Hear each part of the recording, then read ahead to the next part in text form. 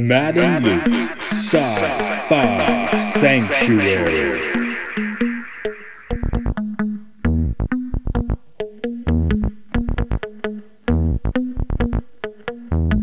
The year is 3013. The galaxy is scintillating in the mellow light. Two galactic pilgrims seek out vistas in the samurai future to bring forth the unity of the cosmic shaman. Opening the door of the pantheon of mystics, the evil sorcerer wizard powers the engine of science, seeking to forever alter the sacred balance, traveling on effervescent balls of summer fire. This week, Kong, Skull Island.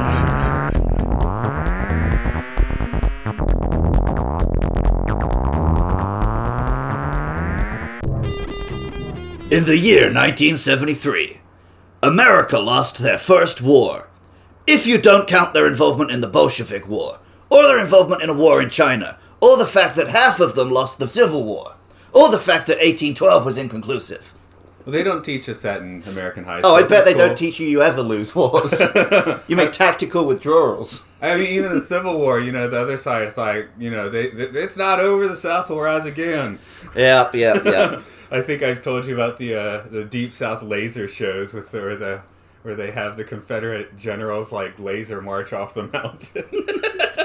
Yeah, you've told me about that one. Yeah, we don't lose wars in the States, man.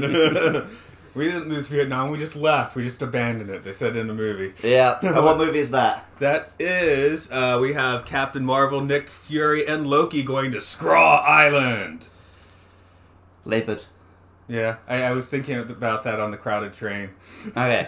Anyway, I'm Luke. This is Matt. It's Skull Island, of course. Yeah, welcome to our Sci-Fi Sanctuary on Skull Island. And because we're dealing with a real dumb monster movie, I thought we'd get a special guest in. We're joined by Jake Rokotansky. Jake, say hello. Hello, thank you for having me, gentlemen.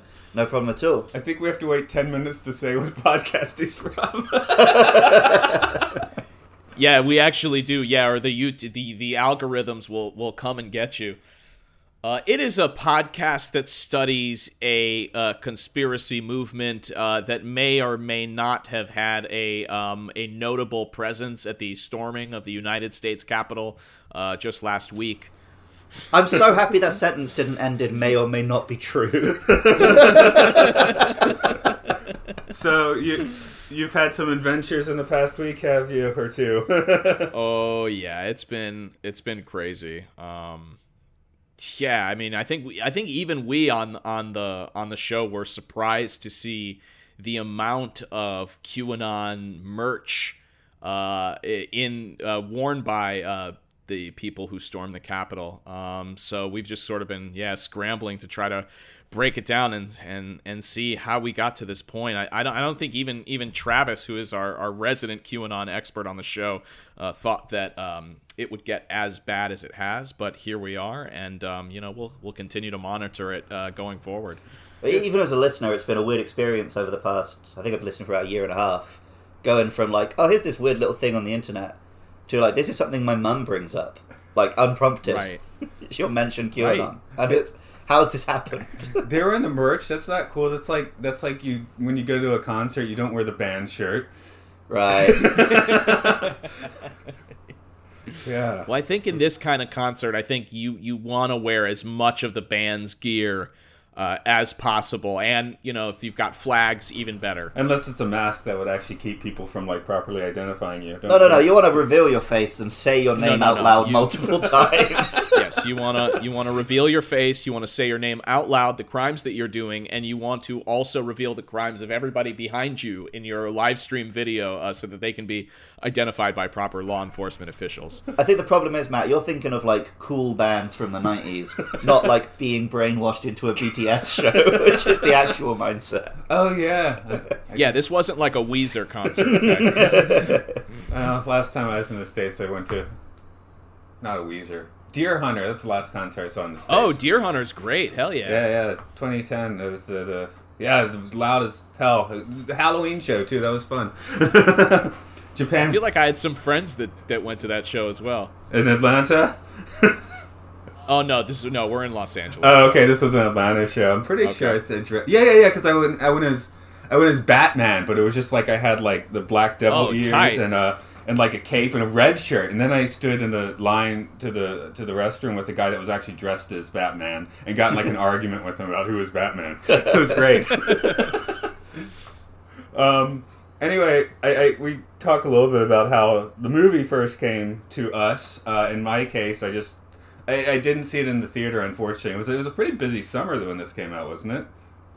2017. Yeah, let's see. It was 2017. This is Dunkirk. I just feel like I was overlooked. I think there was a Mission Impossible out. I saw that. Oh yeah. This one just kind of got under the cracks, and I don't know. I mean, I liked the Godzilla, but I guess I wasn't really on board with the Hollywood monster train. But yeah, once it came on video, I saw it, and I actually quite loved this one. So yeah, same. I was telling telling Luke earlier that I believe the first time I watched Skull Island, I was on an airplane. You know, when you're on a plane, you're a lot more forgiving because you're just so happy to be entertained by anything, you know, to take your mind off of, you know, your current flight pattern or whatever. And I started watching Skull Island, and I was like, oh, this is like totally up my alley, because I was like, there's multiple creatures. I was like, you got Samuel L. Jackson, you have John Goodman. I was like, oh man, because I can't remember, what was the King Kong iteration before this? Was it Peter Jackson's one? The last one we'd had was the Peter Jackson one, Which, yeah.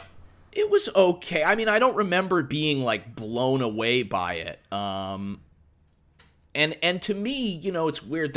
A big giant gorilla, like, it's cool, but it's not my preferred type of creature. I like stuff with, like, you know, tentacles, you know, like lots of teeth, you know, reptilian style. Like, so this movie, you know, big spider, like basically everything that you have in this movie is kind of like on my wish list of like what I want in a monster movie anyway. So I remember watching it on the plane and being like, okay, this screen is not doing this justice. I'm going to wait until I get a proper viewing device to check this out. Okay.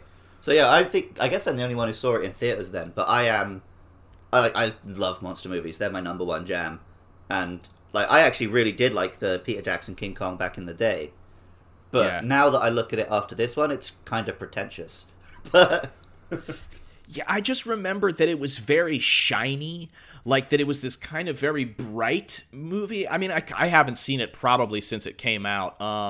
I definitely did buy and play the King Kong video game that was like the next gen title, I think, when like the Xbox 360 first came out. It was like, yeah, it's like one of the launch games. Yeah, it was like a launch game for the 360, and I definitely got it, definitely played it. Probably didn't beat it, but I mean, it was only like 6 or 8 hours long, so you might have done, but I remember that game because I remember it being the big hype, everyone was playing it, and I played the Nintendo DS version. Where the best graphics are, which I still hold is actually pretty decent. Hey, you said you liked it. But at the time, magazines were giving it like 20%. What was the like DS version like? Was it 3D or was it like touchscreen and D-pad to like aim and move? Yeah, I never made it to a DS kind of FPS or that sort of game. Yeah, I mean, I had like, I guess, 15-year-old's hands, so I could do it. But I think if I tried to play it with adult hands, it would be pretty painful. Yeah, I just had to get like this add-on for my Nintendo Switch that has grip, like actual like the Hori grips pads on the back of it. Yeah, because otherwise I was just like, I got the Switch Lite and it's like holding like a slightly bigger iPhone. Right. But yeah, I feel the pain. So yeah, I was there on this film day one, and I mean, I walked in without really expectations. Did you know the plot at all? No, I knew it was going to be... I think I knew that it was set in the 70s, and that it was going to have King Kong in it. See, I just knew it was going to have King Kong in it, so... Yeah, right. You know, once they start going for the whole Vietnam, we'll say, tropes, there's a good word. Vietnam tropes and... the Hollow Earth and all that stuff. Yeah, I was like, hey, this is a lot. This has a lot more to it. And of course, we'll get into it in a minute. But like, everyone's in this movie, so yeah, that helps. Every time I watch it, I've it has forgotten an how good insane the cast is. Because I guess Insane cast. I guess a few of them since the movie has come out have like probably ticked a few boxes up in the in the Hollywood sweepstakes as well. So we notice more than we like. I don't think I noticed Brie Larson so much the first time, but obviously I do now. I knew her from Scott Pilgrim, so. Oh, I guess I knew her from Scott Pilgrim, but I didn't make that connection. Well, do you want to go ahead? You got your rundown ready to run down then? Yep, I'll run us through the plot and then we can get stuck into those actors, I guess. Yeah.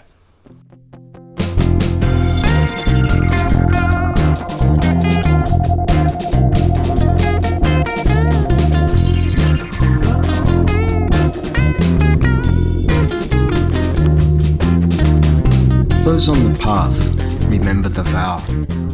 Be aware and authentic. In World War II, a pair of fighter pilots crash on Skull Island. The fight is interrupted by Kong. 29 years later, in 1973, Bill Randa plans to search the island for monsters who live in a hollow earth. He ropes in Lieutenant Colonel Preston Packard, a war veteran who is bitter to leave Vietnam without a victory under his belt, SAS tracker James Conrad, and anti-war photographer Mason Weaver.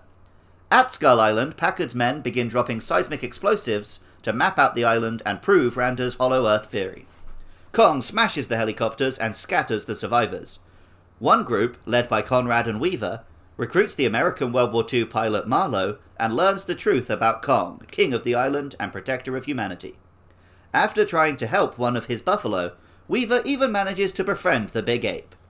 The other group, led by Packard and Randa, vows vengeance on the ape and sets out to recover their heavy artillery. The two groups reconvene, and despite multiple warnings that the real enemy are the creepy Skullcrawlers, Packard injures Kong. Smelling blood, the Alpha Skullcrawler returns and begins a rampage. Through a combination of gunfire, slices with a ship's rotor, and having its digestive system pulled out of its throat by the tongue, Kong and our heroes succeed in killing the Skullcrawler. Marlowe is reunited with his wife and meets his large adult son for the first time. Meanwhile, Conrad and Weaver learn about the other giant monsters who will soon battle to prove once and for all who is king, so long as cinemas can open again without fear of very small monsters.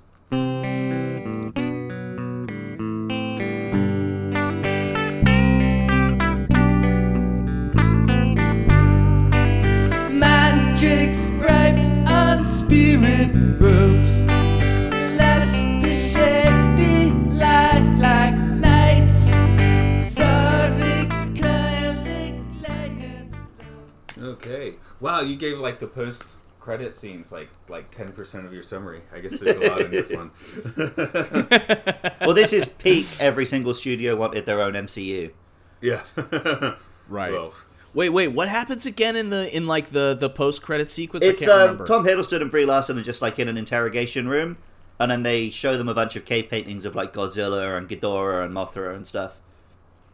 Oh, to basically like this is the shared universe. Yeah. Because like the next one we're getting is Godzilla vs Kong. You know what though? I like this shared universe much more than I like the Marvel shared universe. I'd much rather have a cabinet of creatures, to take out and have fight one another. Like, I'm way more into I think that. a lot of people's minds are shifting that way because 10 years ago is all about Avengers, MCU. But yeah, I guess you get fatigued for a while. Well, yeah, 30 films in, you're gonna start feeling it. You just want some giant monsters instead. Yeah, I never was a superhero person growing up. I mean, I loved the X-Men cartoon that was, hot in the 90s. I loved Wolverine. I loved Gambit.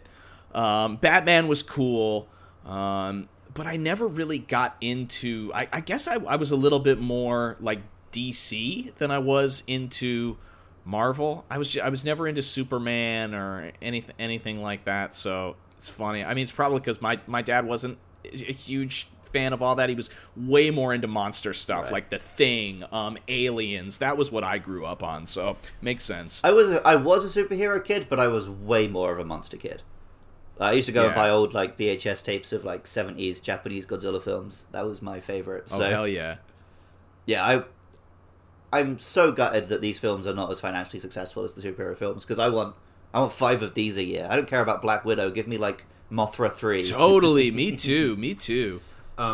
you gave me the ham-fisted one, just trying to throw on the Marvel names on this one. But here's one. We talked on Sonacon how there's like near the beginning of the movie there'd be like a sitcom with the boat going around. Right. This one has like an alternate version of Step Brothers, I think, in the middle of the movie with John Riley and his Japanese stepbrother with the mildly disapproving natives as they're trying to do their project. Oh, man. yeah. So I was just watching. I want to see like that version of Step Brothers kind of shoehorned into this movie. Well, we were talking about how this came out in a crowded year. This came out really close to Thor Ragnarok. Yeah. And it's got that same feel where it's like, it has serious moments, but it also has loads of comedy, and it's so colourful. Mm. And it's just, Yeah. it really breaks away from that. Everything is just brown and grey and beige. I do think that Taika Waititi and Jordan, the director of this film, are similar in that way, in that they're really good at finding this balance between these light, like genuinely funny moments, not your sort of like one-liners that you're used to for like 1 second of relief in your sort of standard sort of Marvel fare.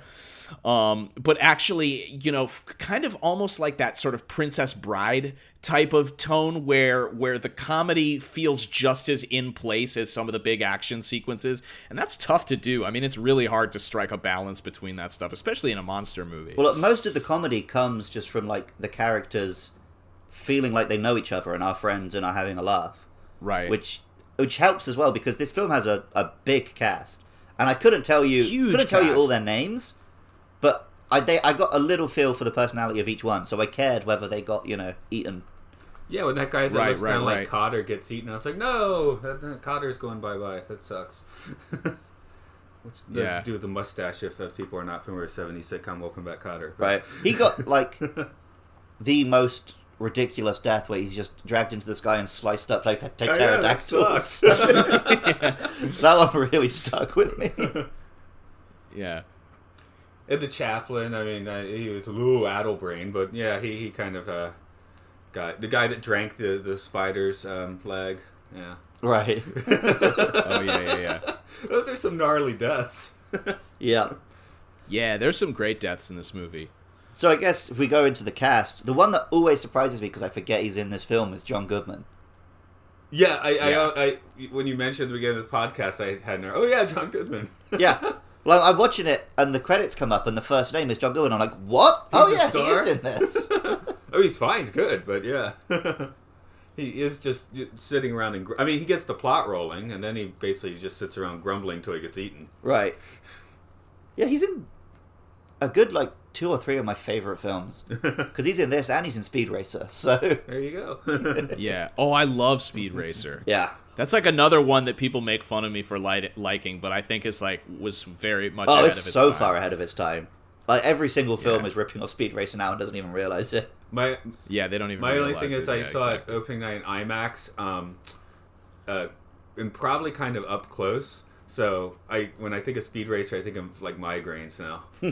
But that's nothing wrong with the movie. I do like the movie. I'm just like, I can't watch it again. I'll get a headache.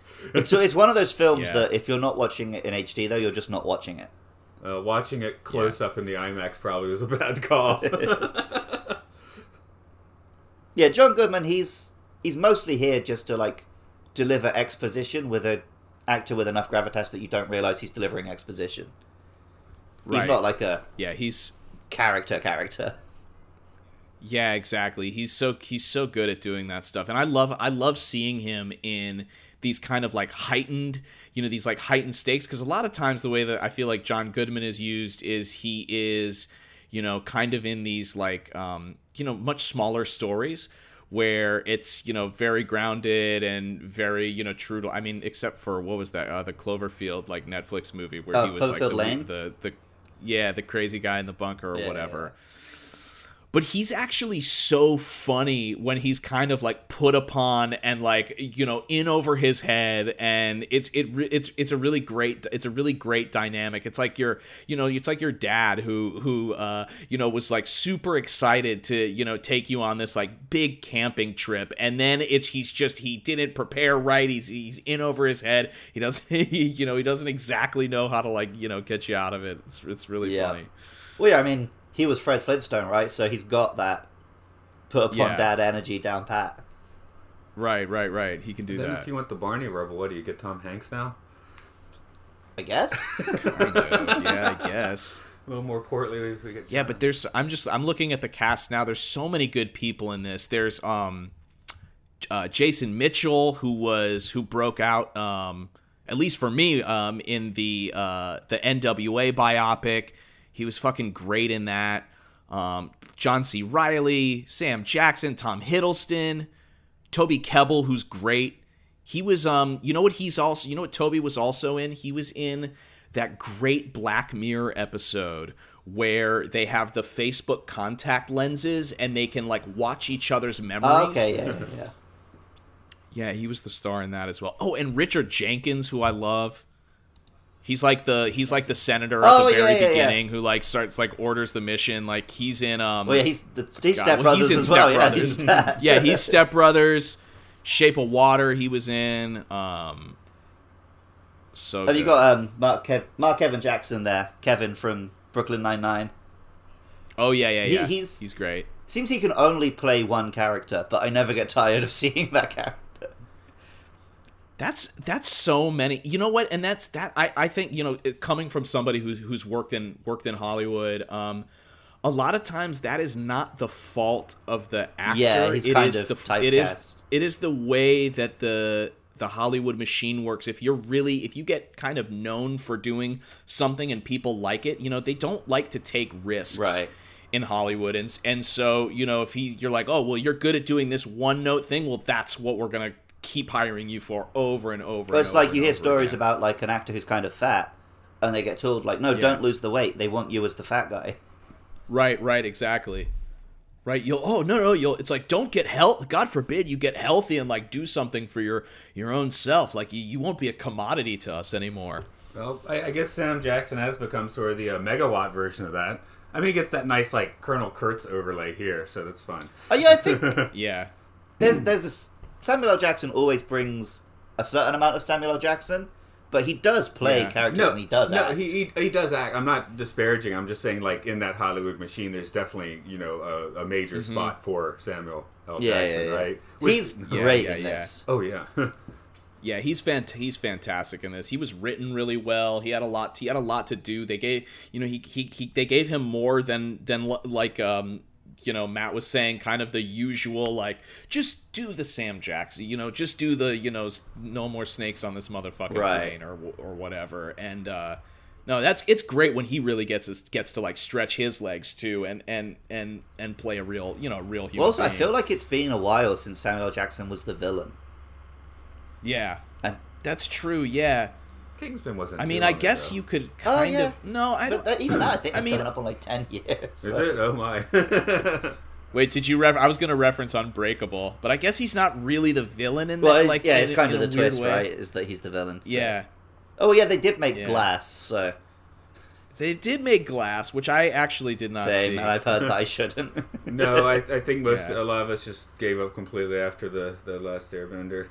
Well, no, because apparently Split was really good. Yeah. Split was good. I liked Split. Yeah, I need to get on that one at least. And I do. I hold out hope for M. Night Shyamalan. I mean, he's made actually some of my, like, one of my favorite movies of all time is Signs. Same. I love Signs. We're big Signs fans here, so. I thought that was like a really good kind of like alien invasion movie done in a way that was really clever. Oh, and I mean, he's canceled obviously, but an incredible performance from Mel Gibson in that movie. Probably one of my favorite Mel Gibson performances. I was watching Lethal Weapon at Christmas, and I was just thinking to myself, like, I really wish Mel Gibson wasn't such a piece of shit, because I love his films. I know.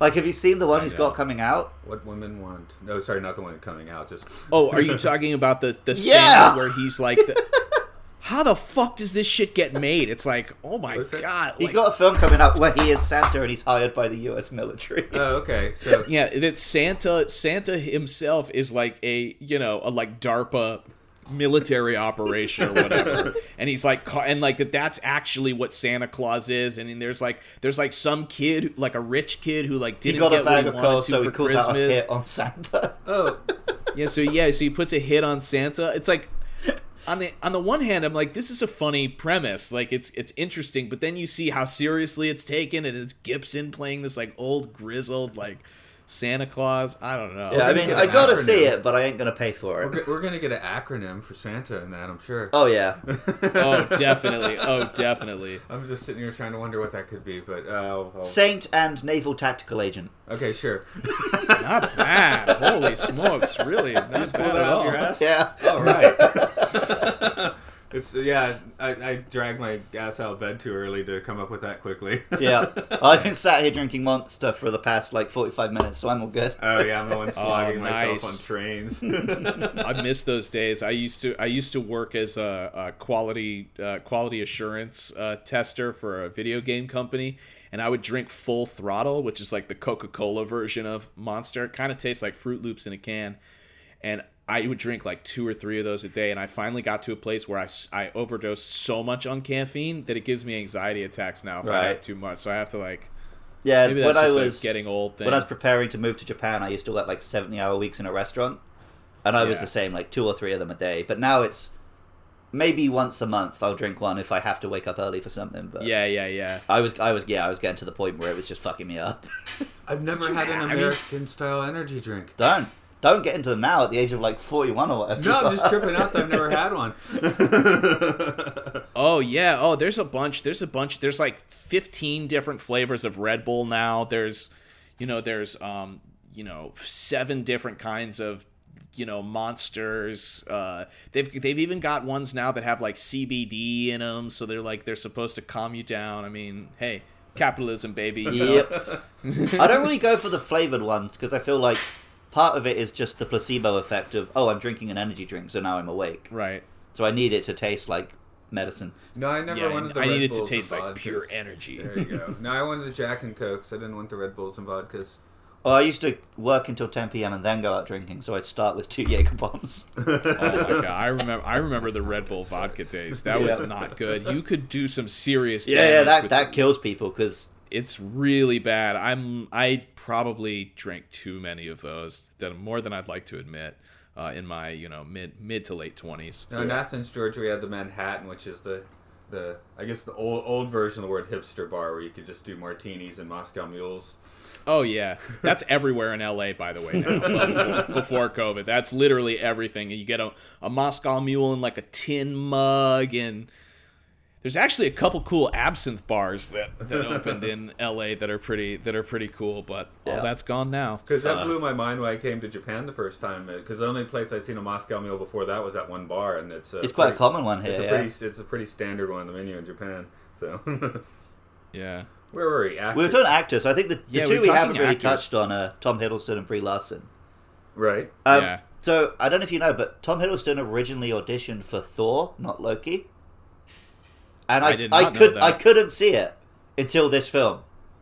Yeah. And now I've seen him jacked and badass and cutting up dinosaurs with a samurai sword. I'm like, okay, he could have been Thor.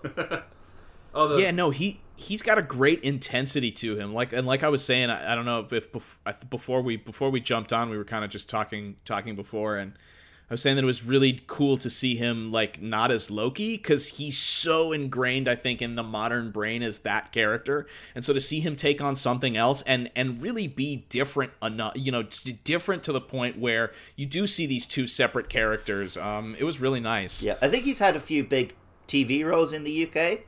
So he's got a bit more cultural cachet as not Loki, but yeah. Yeah. In America, it's just he's Loki. Yeah, he's so different in this. Yeah, he's so different in this. No, he's great. He's got that. He really captured. I think what's so cool about this movie. It really does kind of have that kind of 1930s Tom Minks kind of serialized kind of action adventurer sort of vibe to it. It really thematically and how the film looks, and the amount of sort of we were saying creatures that sort of get introduced. It really does feel like a throwback to kind of the original source material where all of this monster stuff started, and he's really good at kind of locking into that role without it being too cheesy, which I think could have very easily in the hands of a less capable actor, you could be like, oh man, super cheesy big buff guy, Yeah.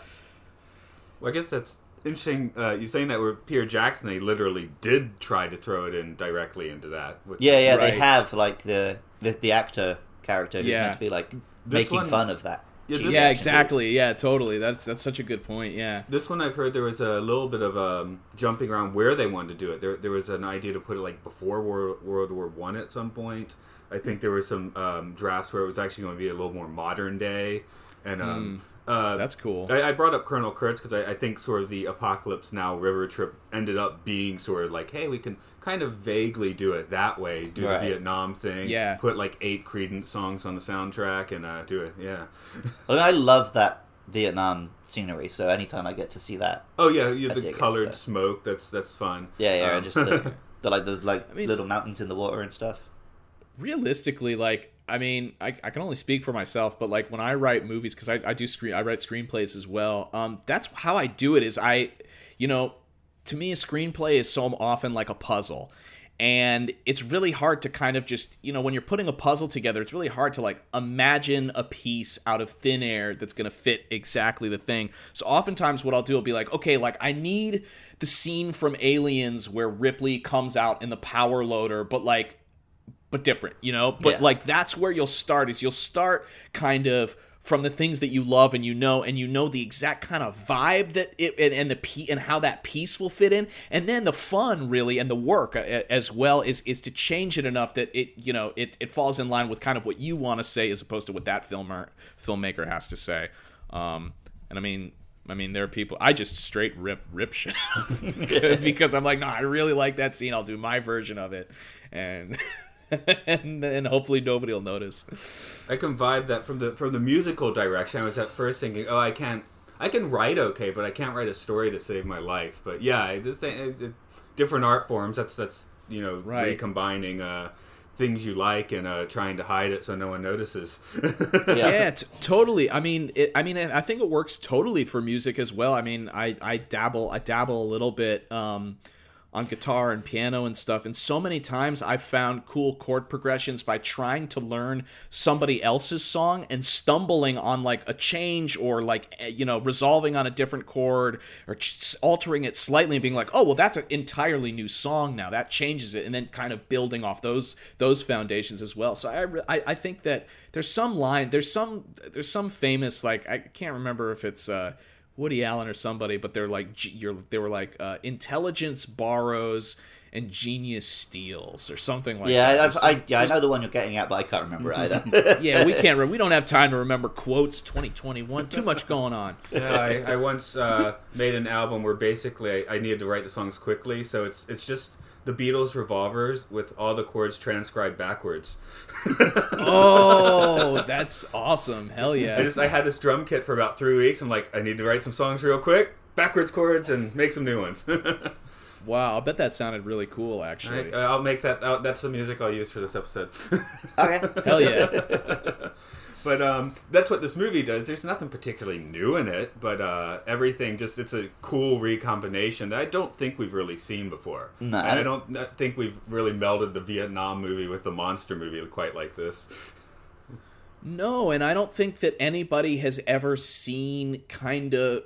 You know what it does really well is it gives King Kong, which is in and of itself a very isolated kind of creature, right? I mean, he's, even just the sort of archetypal images of it, right? Like it's all alone on a giant building, swatting at planes, misunderstood. It actually provides context for where King Kong comes from. And I think in some ways that's kind of my favorite part about the movie is it creates, especially Luke, listening to our podcast, one of the things that I love doing on the show, when we write our skits is creating these worlds. And that's kind of my favorite thing about movies and media and entertainment and video games, too, is creating these worlds that provide context to the things that happen within them. And this movie actually did that really well, where you feel like you kind of understand a little bit better where King Kong comes from. What kind of things does he fight on his island, and what's a threat to him. That's also just a really in a way it humanizes the creature, which you always want to do, to some extent anyways. It humanizes the creature because that there are threats to him as well. like the crazy like two-legged thing. What do they call it? Like the skull, Oh, the skull crusher. crawler? Yeah. Yeah, the skull crawler. That's what like Marlowe calls it. the beasts. And I was reading that is actually based off a creature from one of the the first King Kong movies. In the original Kong, it's in it for like Right, it's like a 10-second shot. two-legged. There's this one lizard. But I love the yeah. creature design. I thought it was super cool. The two legs with like the kind of like tail. And I mean, while we're on the topic of creatures, I mean, have we moved on from cast to creatures? I mean, yeah, let's I get think- on to the cast we actually I'll just care give about, Brie the cast Larson of a shout out there 'cause we monsters. didn't talk Yes, to her, yes, but yes. Yeah, moving on. I love Brie Larson, but she's here. doing her usual Brie Yeah, Larson just stuff saying here, that was but, the major yeah. one we didn't mention. So on to monsters and so forth. Yeah, but she pulls it off handily, and she's got a tough job too because you're playing the photographer, and your sole purpose is there to sort of like capture what is going on. Right off the bat, you're kind of a more passive character right off the bat. So that is a tough role to play. There's also a part of me that feels like she's there because it's a King Kong film. He needs to befriend a pretty blonde. Yeah, Kong Yeah. blondes. She Because does, it's baked into the lore. Yeah, Yeah. exactly. but she does manage to feel like an actual character with agency rather than. And they show her photographs, which are usually pretty good. And what's cool about it too is that she's not this kind of just like damsel in distress with like zero depth whatsoever. Like I really like that he gave her a purpose and made had a female character that wasn't just like, oh my god, totally helpless, grabbed by the monster, and because that's kind of what it was in Jackson's Kong, yeah. right? I mean, she was like. Well, she was like a struggling actress. I can't remember. Yeah, it's well, so that long was since I all of that watched was one. straight from the 30s one. Yeah. Yeah. Well, and I mean, then you can't blame it because in the 1930s, I mean, Jesus Christ. I mean, you're Yeah, she had you're- spoken lines, so that was good for a yeah, female your character. awareness. like- The misogyny, in the 1930s, and especially in Hollywood. I mean, it still is bad, but at least they're trying to get better. But Well, I like that in makes this one sense. they made it like she tried to help one of the buffalo, and that was why Kong befriended her. It wasn't Yeah. just like he saw her and was like, "Ooh, hello, I like this." yeah, no, he saw her kindness, which is like an interesting turn. And so often I watch movies where there's no humanity in it, and I'm like, oh man, like you could literally just added one tiny scene, one line here and there, and to see them do that here and have that kind of turn, I respect it. You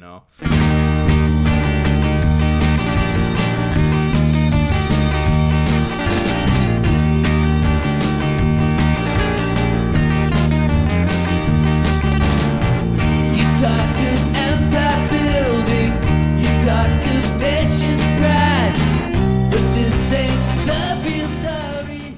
But to the creatures, I was just going to throw out for Luke. Luke likes to basically state the character of Kong in each of the movies. Where is this on the Kong scale? He's purely heroic in this one. Okay. Yeah. yeah, I would say so too.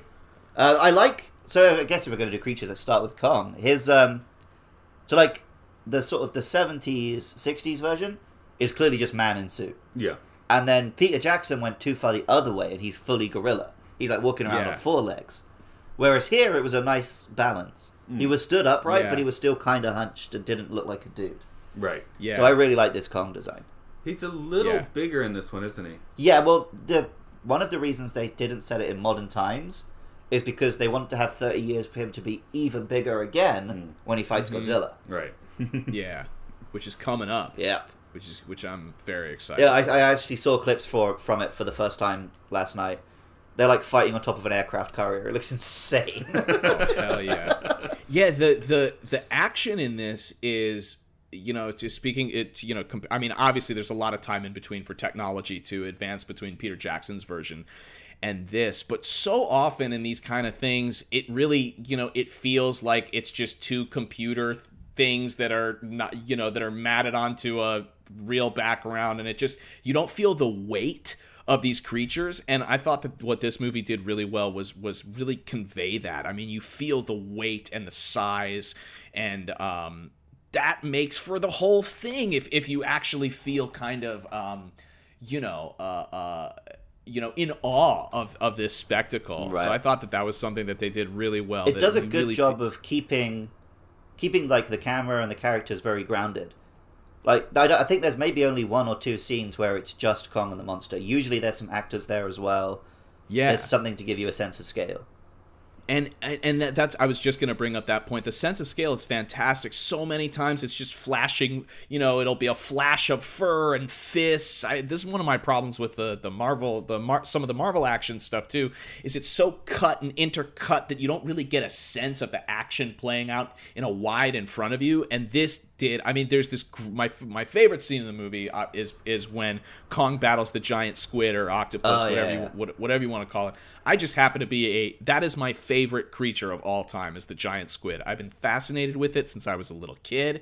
I read Beast by Peter Benchley. I watched the shitty it wasn't that shitty, but it was kind of bad. The made-for-TV movie that was based after Beast. I loved 20,000 Leagues Under the Sea. I was just obsessed with this creature as a kid. And so and spiders, that's my other fascination. So for me, this ticked all the boxes because you have giant spiders and you've got this incredible battle with this giant squid. So I think the fight with the octopus. Have you seen the old Japanese King Kong versus Godzilla?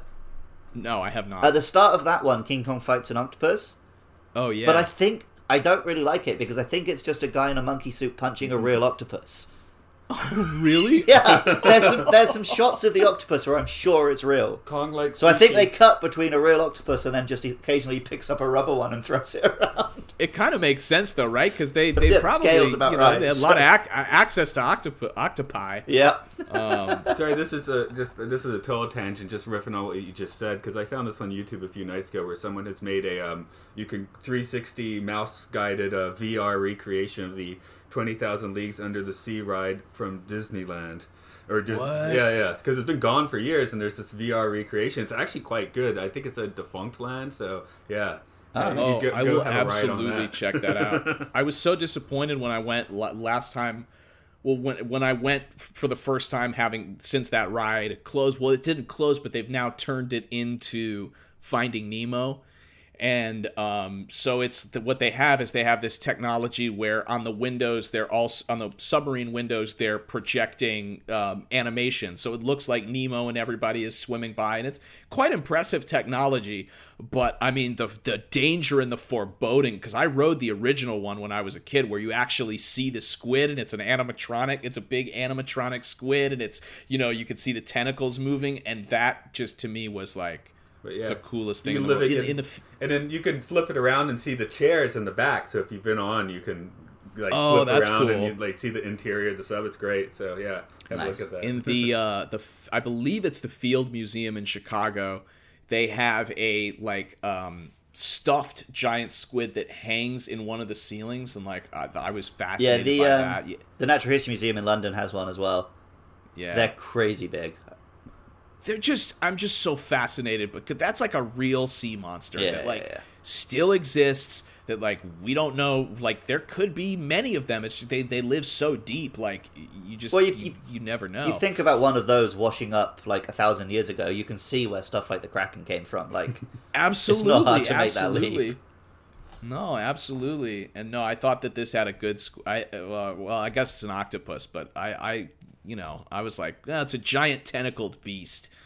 But it was a great fight. I love how it kind of, when it first gets revealed, how it kind of comes out of the water is really cool. I don't know if you spotted, but a few minutes before you properly see it, you can actually see it, one of the tentacles come up in the distance behind Chapman. Oh, really? Yeah, they kind of tease that it's coming. Which I noticed this most recent time I watched it. You mentioned as well that you're into the spider. Yeah. So, that was a great scene. Real spiders freak me out. I'm a little bit of an arachnophobe. But once they get to giant monster sizes, they don't really bother me anymore. Okay, yeah, I was sitting there wondering, I wonder how Luke... Because that's not a spider at that point. It's just a beast. But it's a monster. It's a beast at that point. But yeah, I love those bamboo legs on this one. The bamboo legs first kill where it's through the guy.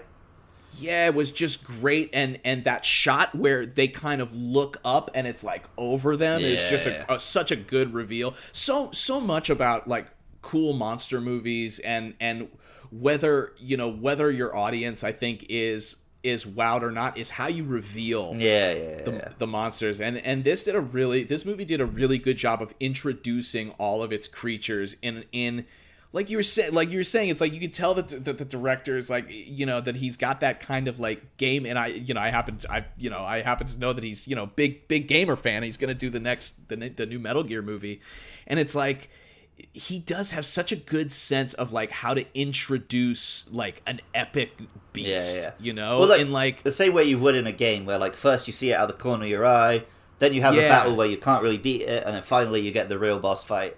Like, yeah, exactly, totally.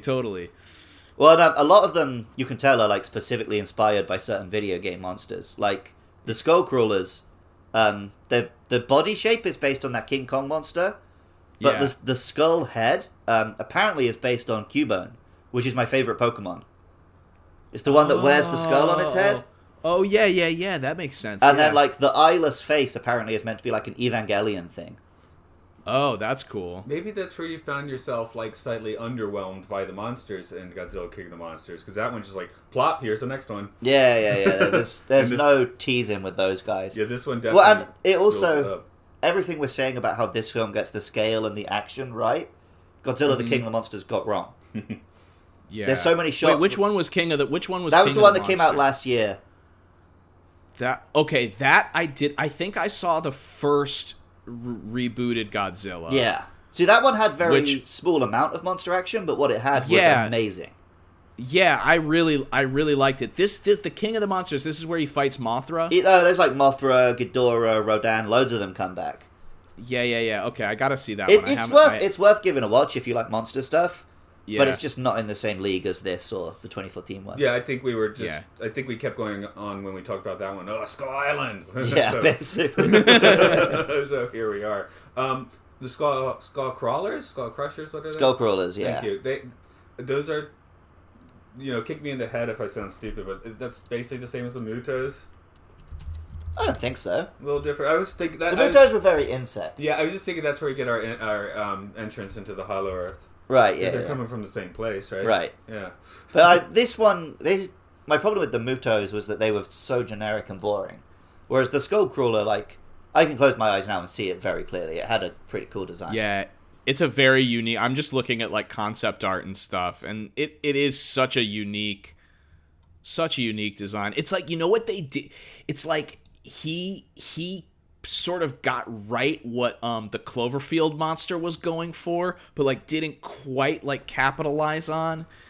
Like the long limbs and this sort of the long limbs and the kind of like the disproportionate, like basically that it kind of walked on its arms in a creepy way. Well, the thing with the Cloverfield monster is they made it so spindly, it didn't look threatening. Yeah, it looked like you could just kick it and it would break its leg. Whereas the Skullcrawlers, they are weird and misproportioned, but they still look strong. Yeah, they're strong and it moves really fast, and it's kind of just the nature of the way that it's kind of like haunches are. It kind of always looks like it's about to pounce, which is like really stressful.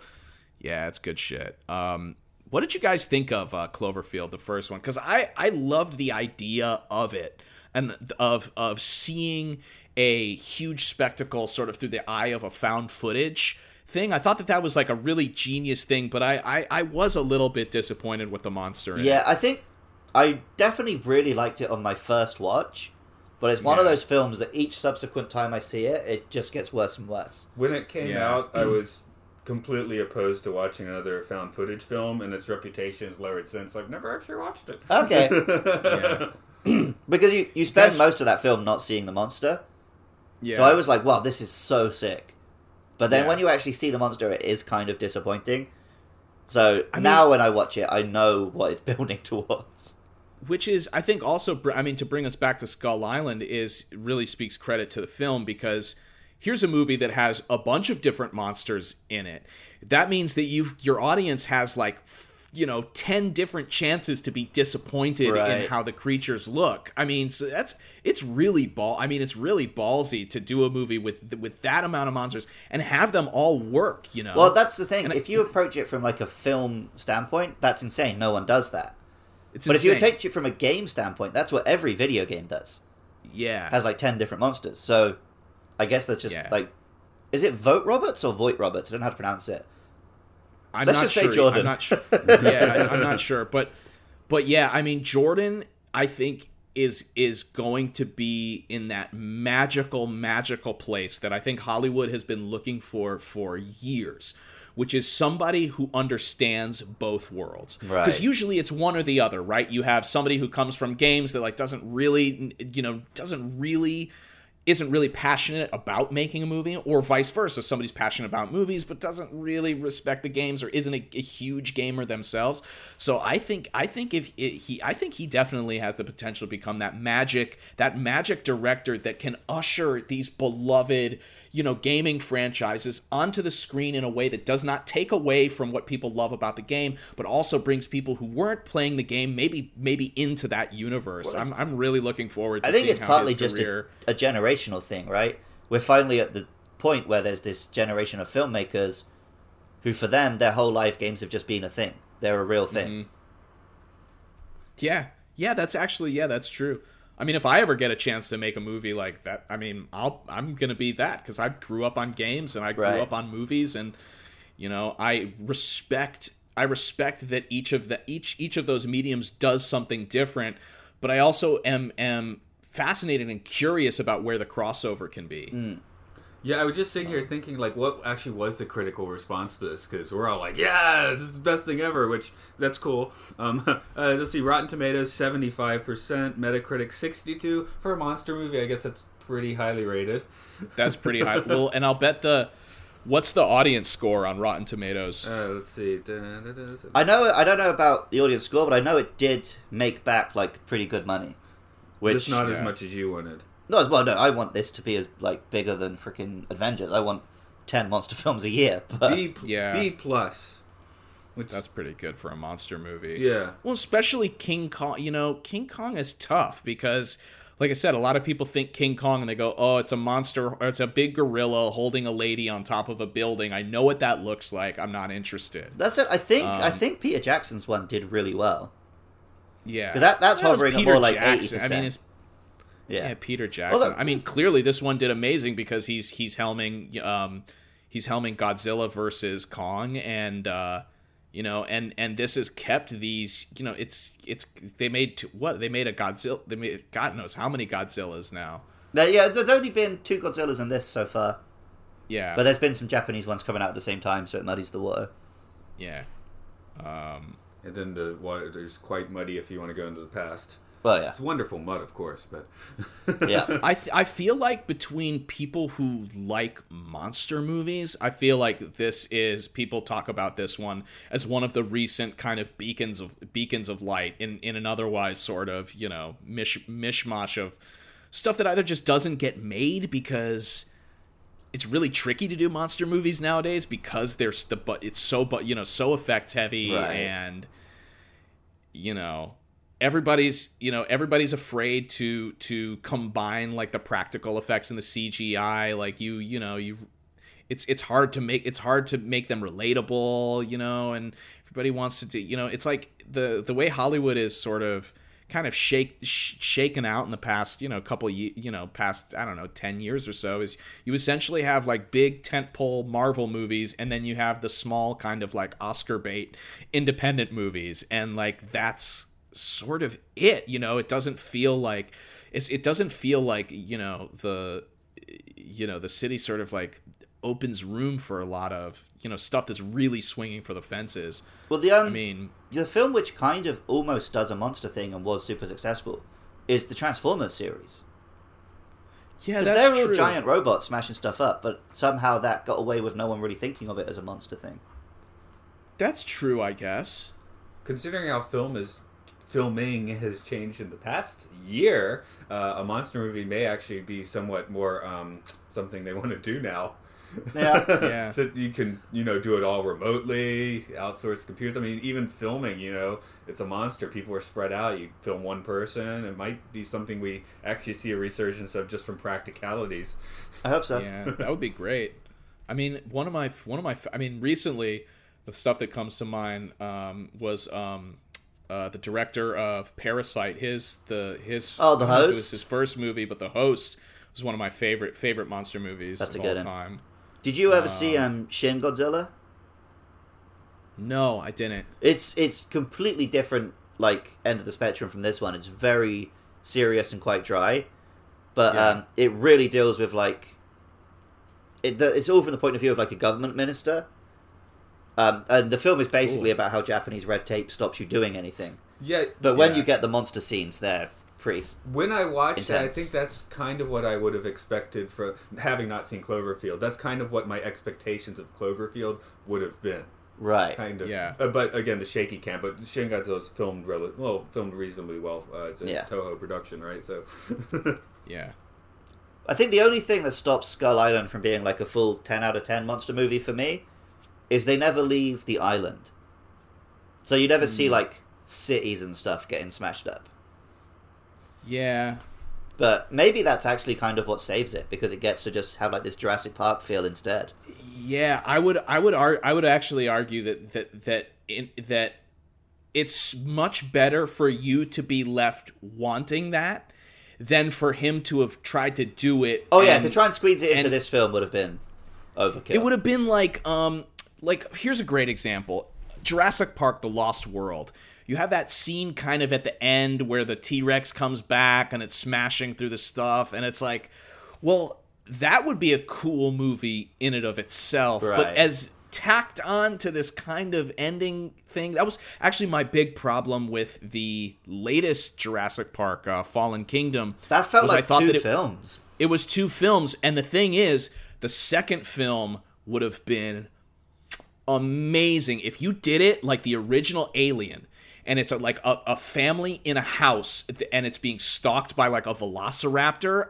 That would be so cool. Such an Either interesting one of those direction. films could have been really good, but the fact Could they have tried been to cool. do both.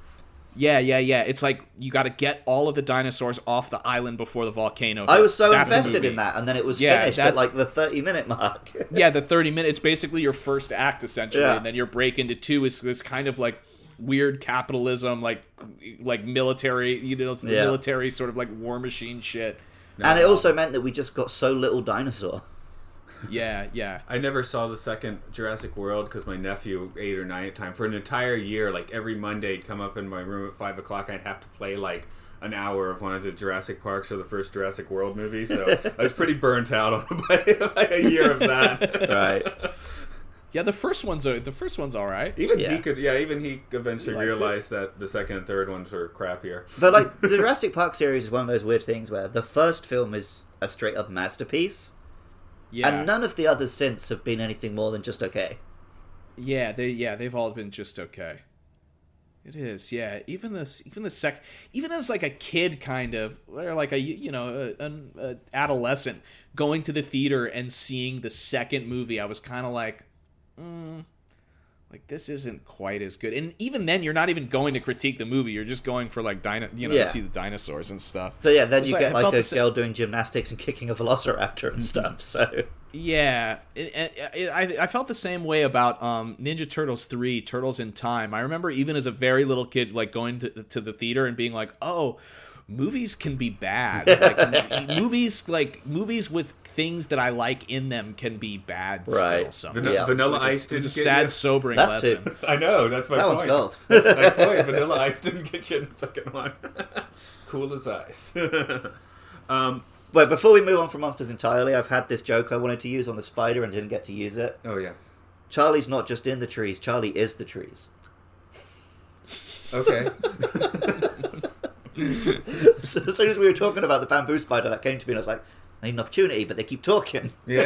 That thing's sick. Yeah, this spider was like a better version and like a scarier and obviously bigger version of the spiders from the first Jumanji film, which I thought were kind of scary. I don't know if you guys remember that with Robin Williams, the first Jumanji, where the spiders like come into the house and they are kind of these very like long, spindly, but with like the really bulbous thorax. They've kind of got like the widow sort of shape to them. I think I've repressed that memory because I That's- remember that yeah. I never wanted to watch Jumanji again and I couldn't remember why. Ah. So I think that must Yeah. have scared the shit out Oh. of me as a kid. It must have. You know why? Because they're not so huge. They're like Yeah. this big. Yeah, They're big enough That's the that sweet like spot for me, I think. Yeah.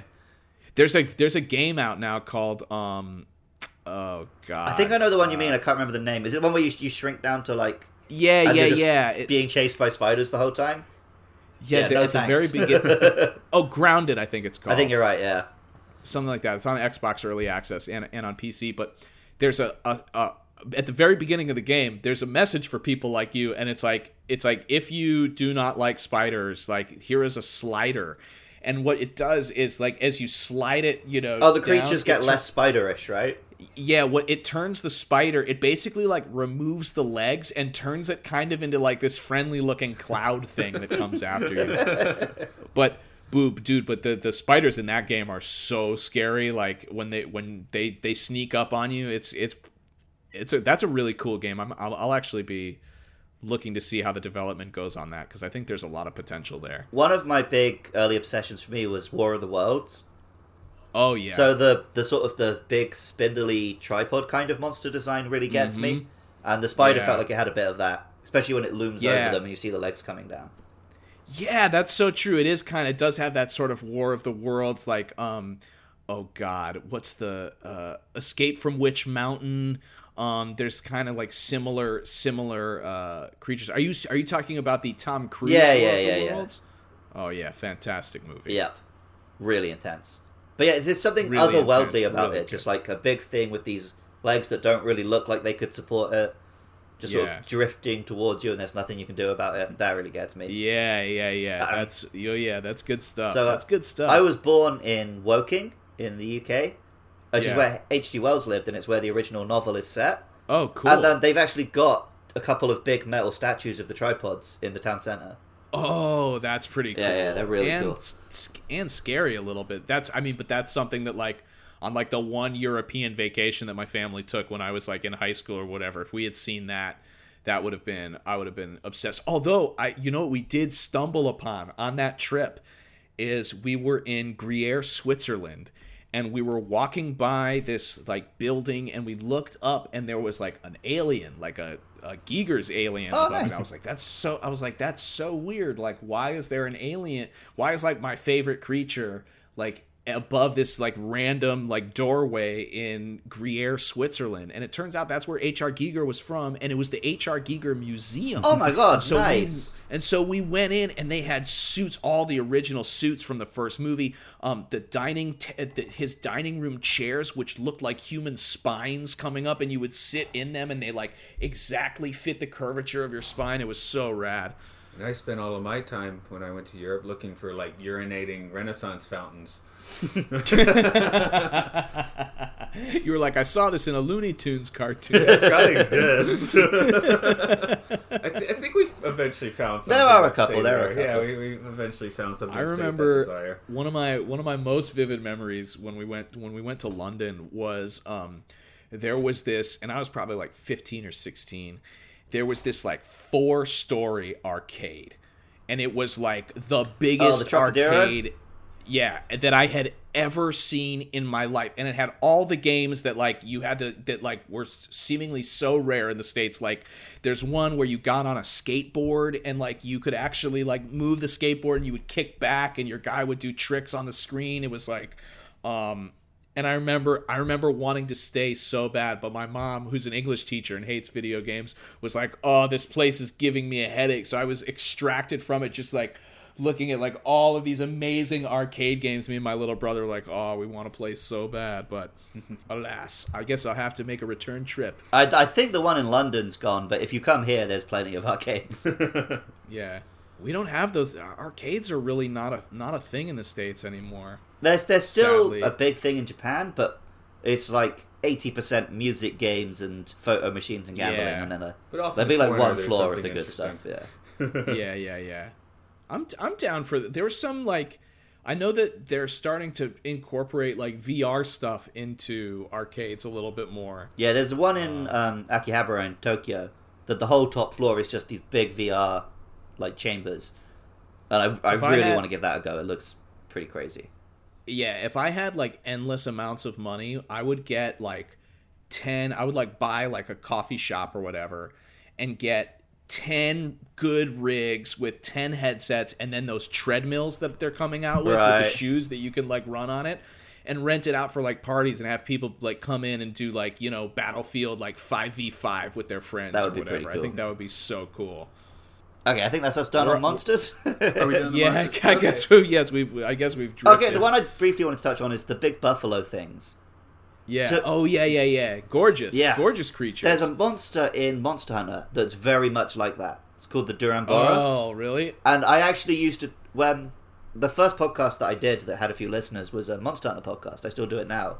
Oh, sweet. And when we covered that monster, I was trying to tweet at Jordan to try and get him to confirm if there was a connection. He never replied.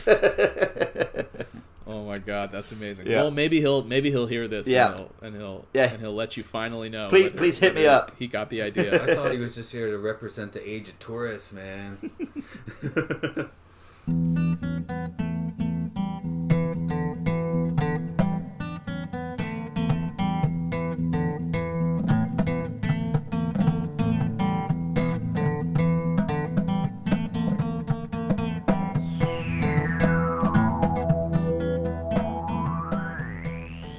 So, obviously, one of the reasons I invited you on is just because I know you're a lover of like big dumb action films. But also, you're a guy who does a conspiracy theory podcast. Yes. And this film is all about the Hollow Earth. Right, exactly. I mean, this goes back to, you know, we've done episodes actually on the guy who really started this shit, Admiral Byrd, who was super pilled and basically claimed that he had flown into a cave like on the North Pole basically and landed his plane and was sort of embraced by a whole community of people who've been living inside the earth, which has, you know, of course spawned, you know, millions and billions of conspiracy theories since then. But yeah, I loved that aspect of this. Because that's the kind of conspiracy theory that I used to love as a kid. You know, secret aliens and underground civilizations and, you know, Atlantis Mayan stuff. But if I feel like these days, anytime I try and get into one of these conspiracy theories that's just fun and sci-fi and weird, I get like 2 pages into Google and suddenly it gets racist and anti-Semitic. And yes. so like, really... where does that turn happen with Hollow Earth? Well, let me try to think. Maybe I'll start with the happy believe. version. Well, there's, you know, that Hitler was very much into, you know, like the Nazi Völkisch occultism. He was totally into this like weird myth. I can't remember exactly where it comes from, but that there was like a race of like Aryan giants that like lived like inside the earth and stuff. Okay. So it inevitably goes there. I think I've heard Nazi and- tunnels going from Germany to like Argentina and Antarctica using the Hollow Earth. Yeah, I mean, in Iso Cameron, Giacomo Casanova's book, which is the first real sort of like literary mention of the Hollow Earth, he talks about like he talks about a tribe that like, you know, that he interacts with. In the story, at least, that he wrote, and the depiction of them is incredibly racist and not good. I mean, there's always some. It sucks really because, you know, it's like, you know, I want to run on a platform of, you know, less racism in our conspiracy theories. Yeah. I mean, and it sucks too because like over the past 4 years, especially. You know, I was an avid, you know, Reddit our conspiracy board lurker, Right. And to watch that become an entirely political. The problem is with a lot of conspiracy theories is that it's somewhere baked in that part of why it's a conspiracy is because the New World Order needs it to happen so that they can take control. And when you start to dig deeper into the New World Order, you find that a lot of people just think it's the Jews. Right. I'm just thinking if I go to a country that I don't know much about and I come back and I tell you my stories about what I saw and experienced there, people with more knowledge would see me as being horribly racist and trying to do my description, probably because I just don't understand what I'm seeing. Well, yeah, one thing I run into is I often put pictures up on like my Facebook and Instagram of, I go to a museum, I put on the samurai armor, I take some pictures, you know, scowling with the sword.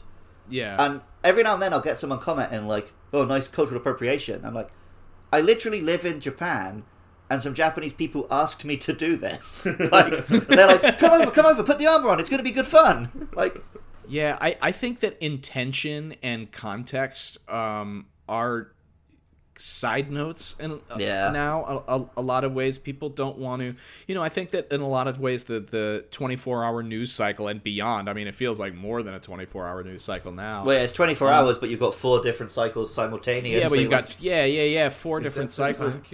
Yeah. It doesn't really allow for people to look beyond their first initial reaction or the first piece of information that they sort of ingest. And so we do kind of but I think that we are vastly approaching a culture where your initial reaction to something is the information. Yeah.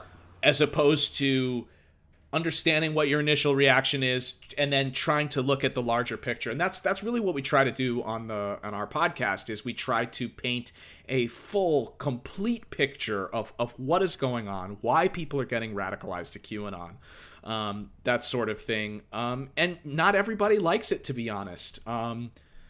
I think that there are a lot of people that want the answer to be, oh, well, it's Russia or it's foreign intervention, and that's why it's like this. Or even just to be like, oh, they're just racist white kids in their mum's basement.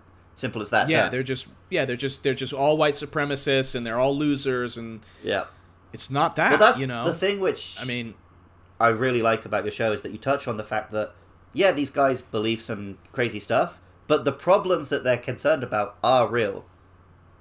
Yes, there are these big failings, and the CIA is really fucked up, and all of this stuff is true. They've just taken the wrong turn at the end of it all. Well, it's because the people that are in a position to offer the information and confirmation that some of the systems within our United States government are incredibly problematic, they have too much vested in it, or there's money in it, or for whatever reason, or they're all friends because they all, once you get to a certain level, you all kind of hang out with one another and you go on each other's shows and you talk. Yeah. Well, whenever I talk to Matt about presidents, he's like, you don't get to be president unless you're already compromised. Yeah.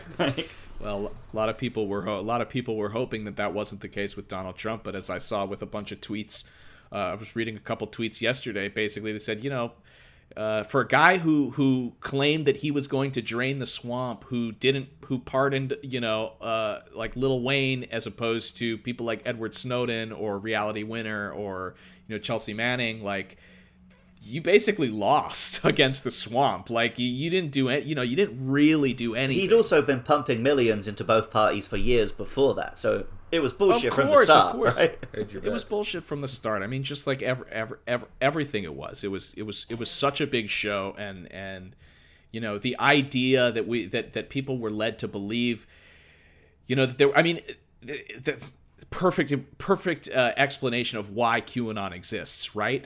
You have a president. He claims he's going to drain the swamp. He claims he's working for you. He claims he's going to arrest the corrupt politicians. He does none of that. You need to invent a narrative in which that is happening behind the scenes, much like we're starting to see now that even in liberal circles, there are people that are starting to cultivate this QAnon style thinking, like Donald Trump, like, oh, I'm watching Pacer and there's sealed indictments. I think this is Trump and his family and SDNY. I mean, nobody is safe from this because there is no justice. I think people feel like there is no real justice. And so, and the, we're piped into such separate echo chambers that now politics is just the person whose political belief is opposite of mine is evil. Yeah. It's communism versus Nazism. Yeah. And hey, there are definitely some neo-Nazis like on the right. I've seen them. They exist. We should be worried about them. We should be monitoring them. But I don't think the majority of people are neo-Nazis, and I don't think the majority of people on the left are communists. Obviously, you do have you do have people that would identify as both. But this kind of rhetoric where we can only see each other as enemies is not good. And no matter who's president going forward, it is something that has to be addressed, or else people will slide further into this disconnect with reality. And you will have two I think the only way to address it is to actually reconnect it with the people. Well, I mean, But the you look basis- at countries like Sweden, where the people are a lot happier. It's because the connection between the actual populace and what the politicians are doing is so much stronger. It's a Exactly. victim mentality versus an empowerment mentality. If you're a victim, this is being done to me. All these injustices Yes. are being done to me. I need a savior. And you look in weird places for it. With a little bit of empowerment, it's like, well, there's some horrible things going on. Let's go fix it. Fix it how I can. I can't go and like drain the swamp myself, you know. But I can, you know, I live my life the best I can and hope that reverberates out, you know. So Yeah, exactly. You can focus on your community. You can focus on your local, your local, election tickets, things that are going on. That's so oftentimes I think that we're kind of instructed to argue about things that we can't really change, that we don't have control over, and we're sort of ushered away from looking into the things that we actually could, do ourselves. So it is a really tricky situation, and I mean it's so nice to be able to talk about something fun like Skull Island, because it's such a nice break from, essentially in my work it's looking at a problem that it's like, fuck, I've got a theater degree, man. Like, none of us are journalists on the podcast, and, like, we're the de facto experts on this shit. How did that happen? because the journalists aren't doing their jobs. I went to journalism school. It's like, how did that happen? It's like, we're dangerously unqualified. Yeah. So many times people will hit us up and say, how do I get my relative out of this? How do I do this? And we're all like, well, none of us are like mental health professionals. Like, you should really ask somebody who knows what they're talking about. But it's like Luke was saying, it's been, weird as a listener seeing this go from this kind of weird internet project to like national breaking news like every single day. It was definitely a sign that the system has failed if we're the people that you're looking to for answers on this kind of stuff. I was talking with a coworker yesterday, and one thing, I mean, the Japanese national government is not impressive either. Yeah. But one thing that Japan has where seems to be just eating itself alive like America seems to want to do is, again, at those community or local levels, things are generally relatively stable. I know there's town hall meetings in America now where you'll get people just spewing like, national level rhetoric at each other, which is insane. It's like, I can't fix that. I'm here to talk about whether let's we get the build garbage a park or not. pickup, squared away first. I also feel like that, and I got this from my brother. Lived in Japan for a year after he graduated from university, teaching English. And one thing that he said that was very interesting is he said, when you walk along the sidewalks, there are these big guardrails, and he didn't know what it was for, and he asked somebody and said, oh, well, because people get drunk and they wander, they would kind of wander out into the streets and get hit, and so they put in the guardrails. And I think that America in so many ways is in absolute denial about what happens, amongst its citizens. I feel like in some regards Japan is like, no, we know what humans do and we know how they act, and we're going to put things in place to prevent them from, hurting themselves or doing something really stupid, whereas America, it's kind of like, you try to put in systems that keep people from either hurting themselves or others, and they're like, well, you're taking my freedoms away. I mean, you've got half of, not half of the country. I think realistically it's more like 30% or so. But people who are like, well, Joe Biden is going to usher in communism and it's like the end of the world. And it's like, you couldn't be further from the truth. Even if Bernie Sanders had won the primary and won, we still wouldn't be ushering in communism. We would have maybe a little bit more socialism sprinkled in with our democracy. A little bit of healthcare here, might not a little bit of bankrupt you. a little bit of minimum wage there. Just it's so, we are so in disagreement with the terms defined by the generation that came before us. And so I think until we really start having those kind of conversations and admitting where our faults lie on both sides, you're never going to have any kind of unity. And honestly, not to sound conspiratorial, but we're much easier to control when we hate each other and not the people that are enacting the policies. Yeah. So no, I feel like we're moving to a future where all social media is just going to be this like Tinder app. And you swipe right, liberal cuck. You swipe left, cancelled. And that's it. It's just that first reaction, you're going to get judged on. You get a news story like liberal cuck, cancelled, liberal cuck. That's it. There's nothing in between. I do find that when I talk to people who are, quote unquote red pilled, the best way that I've been able to make any kind of headway with them is by first admitting like, hey, you've got some real grievances that are real and true, and I understand it. Yeah. And if I think if people that are in positions of influence are unwilling to do that, I don't see anything changing, unfortunately. But there's another thing, Luke's called me on this a few times. I don't even understand what being red-pilled means anymore. Well, Matt comes from a generation where it would be like a... But you come from a generation where that would be kind of a left-wing thing. Yeah. Being red-pilled is seeing the actual real problems. But now it's being usurped where it's... You see those problems, and then somehow that turns you into... Oh, it's the women and the minorities who are behind. Yeah, see, I'm like, red pill. Yeah. Now we're like more enlightened, right? No. Now you're a men's right to. I'm like, what? Yeah. I mean, I've always taken it. My sort of interpretation is that when you take the red pill, it's the realization that the Democrats who claim to be these moral sort of beacons of what's the word I'm looking for?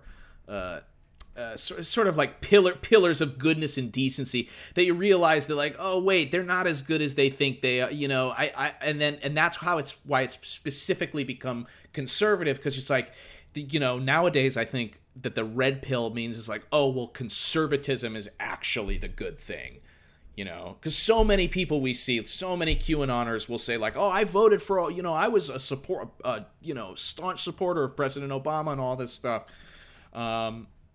And who knows if that's true, but you hear it enough to, and especially with movements like Walk Away, you do have these movements that are gaining popularity of people who are sort of fed up with the Democrat pandering, and who's left to turn to? I mean, there are only two real. I mean, your Green Party. There you go. That's the whole problem, right? You've got a two-party system. I walked way away myself. All the way to Japan. Yeah, exactly. And as long as you've got the Hatfields and obviously I think one party is far less dangerous than the other. I think that right wing ideology generally lends itself to more violence. The example I use is that there were a good amount of Democrats who, after the 2016 elections, thought that the election was stolen by Russia or by Trump and his things. But they got out and they marched peacefully. They didn't storm the Capitol. There was an inherently less dangerous ideology there. So it just it's sad, and I don't think that we're without hope. I think that people are generally good, and I think that when you can feed your family and like Matt was saying, when you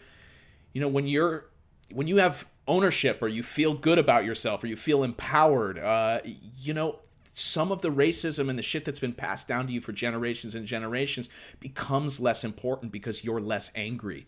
And it might still be there, and it might still live, but at least you don't feel like you need to put it out into the world. And I think that's a huge change that we've seen in the last 4 years. Is I think a lot of people feel like they've been given permission, and that it's okay to act like this, and that it's encouraged, in fact, by the President of the United States, which it is, or it was. And so, yeah, I think it's, I think that this is going to be sort of left with us for a generation, and, we'll... There's a story. I was going to say, if we want to actually tie it back into Skull Island a little bit, this film is, like, directly post-Vietnam.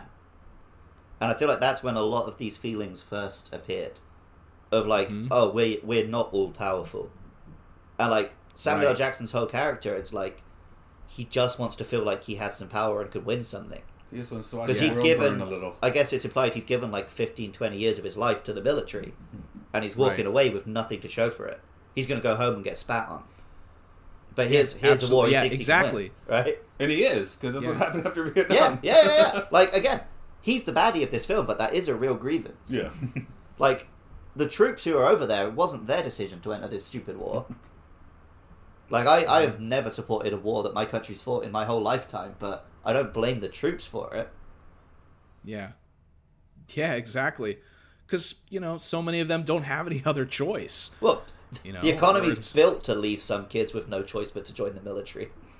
Yeah, absolutely. I think that's a great way to tie it back in. I mean, as for me, my thought is when they're flying into the storm, it's like, now I'm going to be the person that stays on the boat, smoking weed and listening to that record player. I'd fully want to go into the storm, but you know the dumb shit I do. So. I tried to walk through the mountains in the middle of winter and nearly got eaten by a bear a couple weeks back. Yeah, so. we're already in an exotic, locale in the middle of the Pacific on Yeah. a boat, so we're good to go. So, but you were born 79. Yeah. So Vietnam was obviously over by the time you were born. Oh, yeah.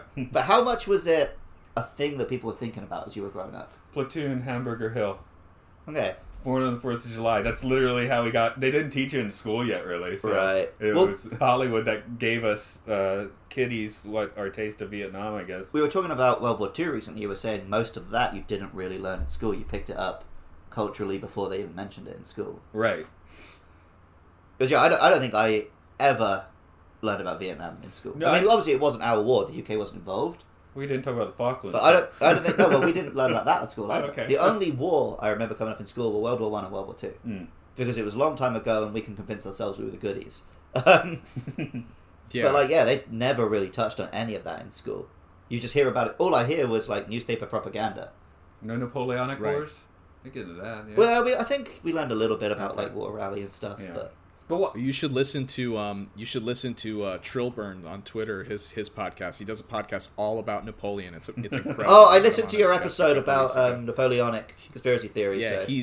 he's amazing. And if you want to watch a really like deep cut, interesting Vietnam movie, which I believe is one of the first found footage movies ever made. It's an '80s movie called '84 Charlie Mopic, which is like one of my dad showed it to me when I was growing up, and it's about a reconnaissance team, like a news crew that goes in with a reconnaissance team in Vietnam, and the entire movie is shot through like the news camera's lens, and I haven't watched it in a while, but I remember it very much affecting me when I was growing up and being like, this movie is like doing something different, and it's really cool to see like a found footage movie before they knew that that was gonna be like a genre in and of itself. Right. It's really, really I interesting. don't know if I can handle that right now, because last year I watched all 5 Rambo films in 1 week, Oh, and by yeah, the end of that's it, gonna I be- just lost my hope for humanity. Oh yeah. You lose it. Because it's you lose like it pretty quick. they take place over like 50 years, and it's just each time it's just humanity's worse and worse. In the book, he just ends Yeah. it all in the first one. Yeah, I know.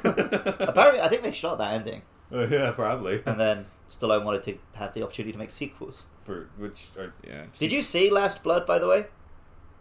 No, I'm not a Rambo Ah, guy. okay. Never have been. I'm not a huge Rambo guy. I'm much more of a Schwarzenegger fan. I love Schwarzenegger. Me too. Yeah. I'm much more into. But Arnold like, and- it was and playing his in the stuff. theaters, and I thought, yeah, okay, I'll watch all the Rambos. It's Yeah. grim. It's real grim. Yeah. Do you It's care if I so spoil bad. something from the last one? No, please do. So I'm it's not gonna- basically I'm not like a gonna watch it. Taken thing, but he's fighting Mexican human traffickers. And at the end, he Right. lures them all back to his Of course. complex, kills them one by one. The last guy, he pins him to a wall with his bow and arrow, and then pulls his heart out. Well, here we get a... That's like, in Kong, and that's we the get a good whole guy. That's the good guy digestive- who's doing this to someone. We got a digestive tract pulled out at the end of Skull Yeah, but Island. that's a dinosaur. That's Yeah, one exactly, thing, right? it's a That's not monster. just a dude. Yeah, I know. Yeah, it's not a dude who's like screaming for his life, who's already been incapacitated. Like, It's like, fuck me. it's crazy. didn't watch I the can movie. see why people thought that film was like, does Stallone just hate Mexicans? Yeah, I know. I don't right? think that is the case, because it has, like, he has like he's living with a Mexican family, and that's why he does it. He just hates the cartel. but it still comes across real fucked up. Yeah, it's still, you just have like 5 movies worth of like this like jacked white dude just Goes like around killing killing like other scores and ethnicities, scores yeah. of brown people. Like, it's just not a good look. Helping out the Taliban. Yeah. Oh, yeah, like, well, yeah, the Rambo 3 ends with that message about the brave men and women of Afghanistan. Well, at that time, yeah. Times change. Yeah. So We've moved pretty far away Yeah. from Skull Island at this point. I so. guess we'll wheel this one in, but as far as the monster universe, they're batting pretty well. We didn't love Godzilla King of the Monsters. I didn't but- hate it either. I enjoyed Didn't it. hate it either, but 2 good ones. Hopefully, oh please, the new one be good. We just like that. Just some nice King Kong and Godzilla action that we can all smile it's gonna upon. be tight. I have faith. Yeah. I liked Freddy versus Jason. No one else did, so we got that going. I like I like Alien vs. I Predator. like Freddy versus Okay, there we Jason. go, I thought that there was we go. I thought that was fun. I like that, yeah. But yeah, another Endgame reference. Yeah, we were kind of just finished with that track, and why not some monsters now? Yeah, I mean, I know that they have got like 10 more Marvel films coming down the pipe. I don't really feel like I need them though. Yeah. Maybe Spider-Man. Yeah, I saw Endgame. It's like, okay, I'm kind of marveled out at this. You know what I am looking forward to though is the new Ghostbusters. The Oh, really? Jason Reitman. Because all I've seen is that first trailer, and that did not turn me on at all. Because it didn't even look like a comedy. I mean, I wasn't necessarily. I thought that the trailer looked okay, and I'm like a big Ghostbusters like mega fan. No, I liked. I mean, maybe I think I was so sour on the way that they wrote the reboot that came out in 2016. We're both big apologists for the reboot. So. I'm cool with- Which I I was cool with which the I soup saw jokes. which I saw in the theaters, and it was a fine like comedy, but it just didn't feel like Ghostbusters. Well, that's to me. one of my big problems with all of these Hollywood reboots is if it's not going to feel like the original, just make a new film. Yeah, just make something new. But Yeah, totally. apparently But there's no money in that. having Reitman's son, like, he wants to do good by his dad. I like Paul Rudd. I like the kids from Stranger Things. I like the idea of him working with kids in a small town using like the old technology from the original films to kind of, I don't know. I think that there could be something interesting there. I mean, we'll see what happens. I do hope there's a but- good film there, but yeah. Just Well, it's- the I mean- trailer Yeah, I mean- the trailer was just trying to pressing the wrong nostalgia buttons, I guess, for some people. But the movie may not do Well, that. yeah, trailers are... You cannot judge a film on trailers these days at all. Yeah. It's so tough also to do what Ramis and Aykroyd did, which I mean, the reason that the original works is because Aykroyd is so pilled. Like, he grew up in a house where his father was performing seances and stuff, and so he believes a lot of the stuff that is written into the movie. And Ramis was the one that actually was able to sort of bring it down to earth and make it funny and make it a comedy. Just incredibly tough to do nowadays with how movies are written, what the studios allow you to do. So we'll see. I mean, why don't we put a cork in this one, and we will reconvene to do an episode on that when it comes out. As soon as we both are It sounds like you're the Ghostbuster guy fans. to get in for that. Word So. Oh yeah. I mean, I have a full proton pack in my Nice. closet, like Well, full on. we also haven't done any kind of episode on the original Ghostbusters. So if you ever wanted to join us for that, Oh, absolutely. My feeling on that is that it is one of the best, maybe the best comedy science fiction script ever written. okay. So I will come back on and make that case. I guess we should be finishing up. So could you tell us where you make your other cases? I think we're deep enough in. You can say the name of your podcast and everything. Okay. Yes. Okay. So our show is called QAnon Anonymous. You can find it wherever you get your podcasts. We put out an episode every week for free, and then there's like the weirder sort of premium content is on Patreon for $5. You can subscribe, and there's like 200 episodes in total. So a lot of stuff there, and we do not only just QAnon, but we also do other conspiracies and sort of lean into it with an analytical brain and try to see what's true, what's not. it's been a lot of fun, but it's also been exhausting. But come check us out. It's weird. It's fun. It might if you've got a loved one or somebody close to you that has fallen deep into the QAnon rabbit hole, it might help you gain a little bit of perspective on what they believe and why they believe it. Yeah, I can confirm it's a good listen. I've listened to all of it. I don't think it's done my mental health any good. Thanks for that, by the way. Thanks for listening to us. Yeah, it's a real good listen. Yeah, I guess I should plug our stuff. Yeah, go for it. So if you've enjoyed this podcast, you can find us on Twitter at MLSFSPod.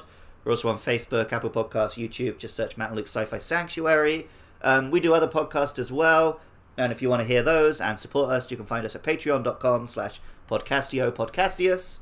And if you've enjoyed the music you heard in this podcast, you can find Matt's music at rovingsagemedia.bandcamp.com. Wow, you got through it all with the changes. That's impressive. I know. I hate how good I am at shilling. Hey, dem's the breaks. But yeah. I haven't thought of an outro. Oh, you didn't do an outro? There you go. There you go.